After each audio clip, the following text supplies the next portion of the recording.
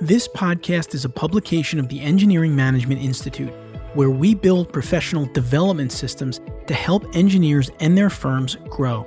You can now download our recently published AE Industry Trends Report, which contains answers to the following questions.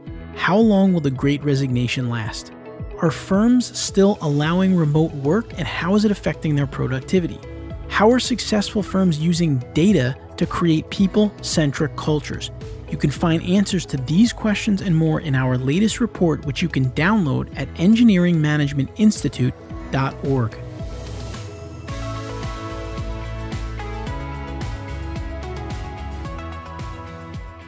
Whether it's new construction in a site with less than perfect topography, or a project to rescue a property from encroaching earth, soil nailing is an increasingly popular option for preventing costly and even deadly landslides.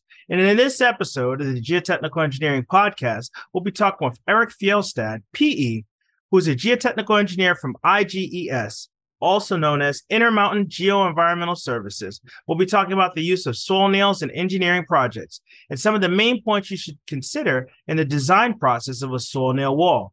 I'm your host, Jared Green, and I'm excited to be bringing you another episode of the Geotechnical Engineering Podcast. But before we get started, here's a quick word from today's sponsor, that being Keller.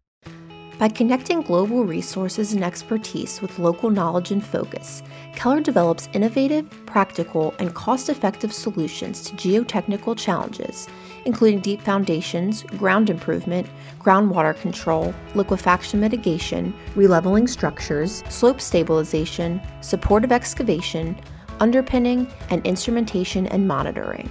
Keller builds projects designed by others and offers complete design-build services for any geotechnical construction application. Keller was founded in 1860 and is the largest geotechnical specialty contractor in the world, with operations in over 40 countries across 5 continents. With a North American presence of over 100 years, Keller operates as the market leader with over 60 offices throughout the U.S. and Canada, and is the sole source for a complete geotechnical construction solution optimally designed to meet clients' needs. To learn more about Keller, visit our website at www.keller-na.com.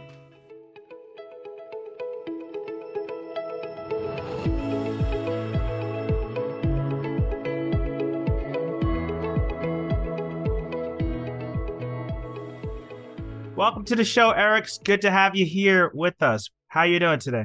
Doing good. How are you, Jared? I'm good. We're looking forward to this conversation, so I'm glad you could carve out some time for us. And to set the stage, can you tell listeners a little bit more about yourself and what is it that you do on a daily basis? Yeah, so I'm a geotechnical engineer in the Salt Lake City area at IGES.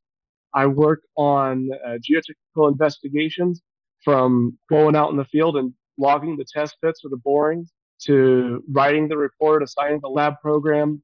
But I also work on shoring design, doing soil nails, soldier piles, sheet piles. So coming up with those designs and having to go out in the field and do some testing. I was recently just out in the field, came back from doing some verification test for a soil nail and a micropile. So we talked about a lot of different technologies on the show. We've talked about a lot of different geotechnical engineering solutions, but come to think of it, we really haven't talked much about soil nails. Talk to us a little bit more about what is a soil nail, when would one use these in an engineering project, and perhaps you want to talk about some soil nail projects. Yeah, so soil nail construction, it's a top-down construction method. So if you had a hillside, you would start by excavating down a little bit, injecting the soil nail into the cut face, and you would go along horizontally. You'd lay down some welded wire mesh and then spray that with some shotcrete, providing you the retention for your hillside so it doesn't fall down.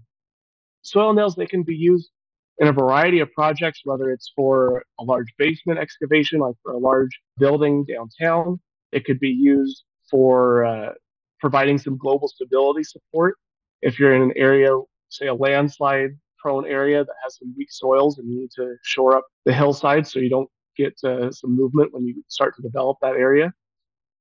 Now, what are some of the things that somebody should be looking for if they're doing construction observations during a soil nail installation? A lot of projects that require soil nails will have someone out there doing observations, doing QA, QC on these soil nails as they're getting installed.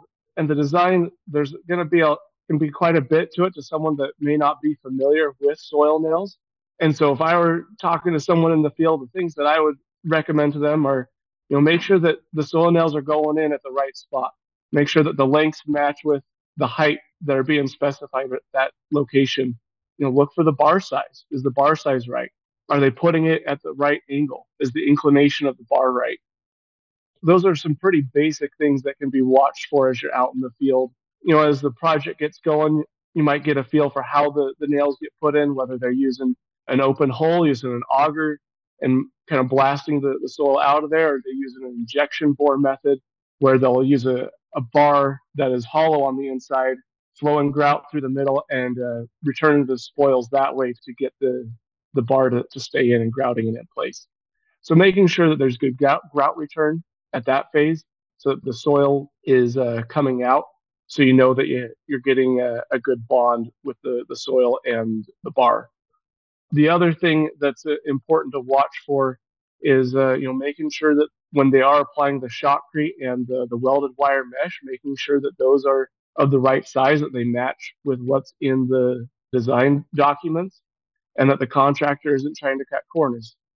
I don't want to speak for all contractors or their relationships with their engineers, but I've seen sometimes, and maybe it's just the contractors, they just don't know better, or they're just making a mistake. But we gotta all watch for each other and make sure that we're keeping each other honest on these projects. If you're a little on the unexperienced side and you're seeing this for the first time in the field, senior engineer says, go document the construction of this soil nail wall. What are some of the areas you need to focus on, I guess, the specifications, design documents? What are things people should be looking for? Certainly getting familiar with the design document that's being used for the project.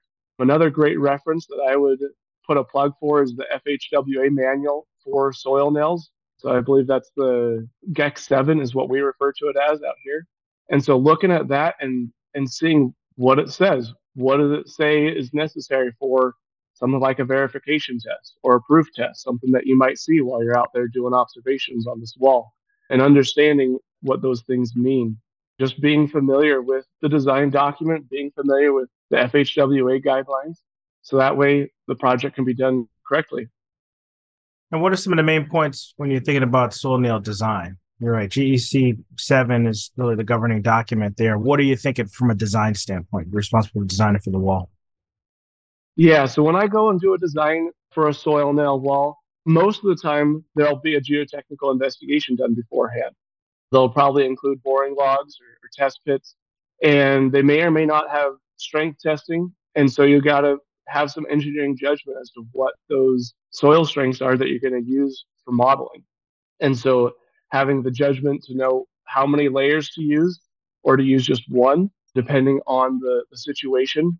And then understanding, okay, we have this geometry, we have this retained height, we have these soils.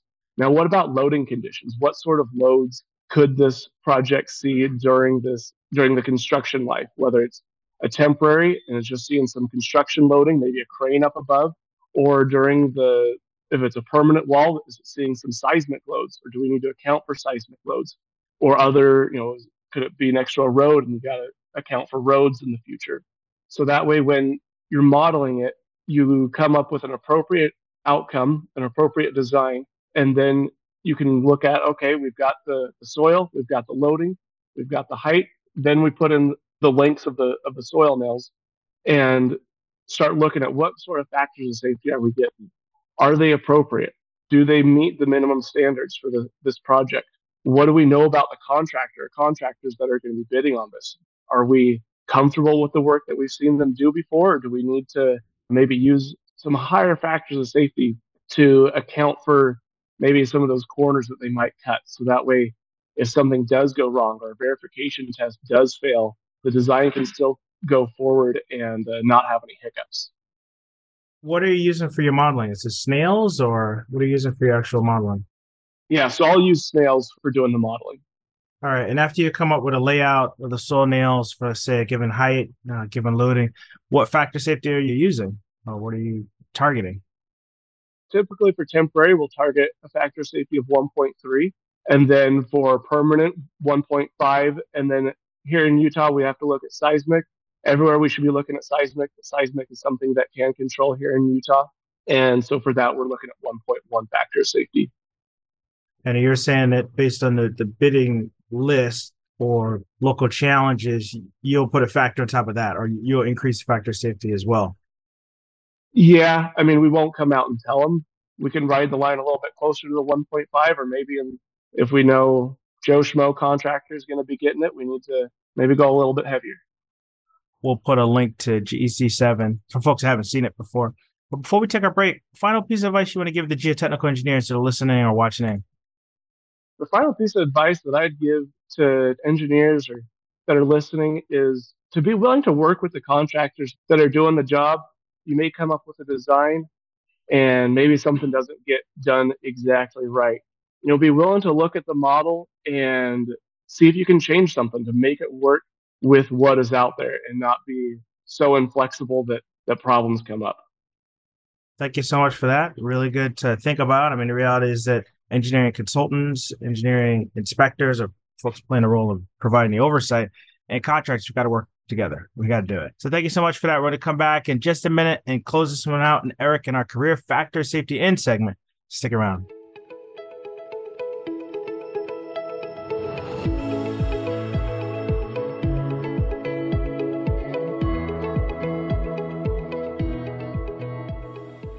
We'd like to recognize our sponsor for this episode, PPI, a leader in engineering exam prep for the FE and PE exams.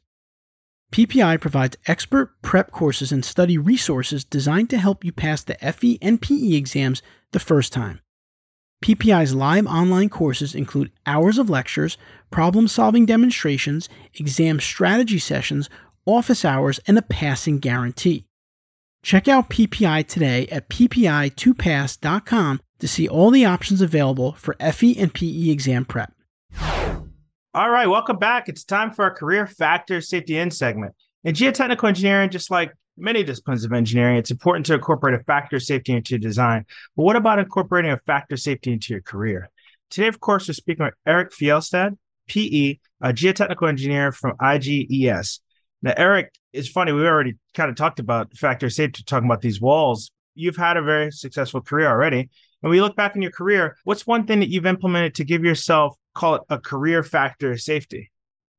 What I've done to give myself a factor of safety in my career is to be willing to do the jobs that other people don't want to do in your office. Be willing to step up and say, yeah, I'll go work out in the cold and do that field work, or I'll take on that project that I know the client may be demanding, and be willing to go the extra mile and put in the extra effort to do those jobs that may be a little uncomfortable. I feel like that has paid off for me and helped open opportunities for me. Thank you so much. Appreciate you coming on the show and sharing all the great insights with us. And it's possible you shared information that will be very helpful for our listeners. I know you did. But if listeners wanted to reach out to you or find you, what's the best way for them to reach you? You have an email you want to share, or you're on social media? Yeah, I'm fairly active on LinkedIn. So if people want to reach out to me on LinkedIn, they can. If they really want to send me an email, their choice, I guess. But my email is erikf@igesinc.com. Thank you so much for coming on. I really appreciate it. Yeah, you're welcome, Jared. Thanks for having me. I hope you enjoyed the episode today. We would love to hear your feedback, comments, and/or questions. Please feel free to go to geotechnicalengineeringpodcast.com, where you'll find a summary of the key points discussed in today's episode, that being episode 69, as well as links to any of the resources, websites, or books mentioned during this episode. Until next time, we wish you the very best in all of your geotechnical engineering endeavors. Peace. Thank you for listening, and don't forget to download the latest version of our AE Industry Trends Report to get answers to the questions that you want to ask your staff, but you may be afraid to do so. How long will the Great Resignation last? How long should you allow employees to work remotely? And how are successful firms using data to grow sustainably for the long term? You can learn the answers to these questions and more by downloading the report at engineeringmanagementinstitute.org.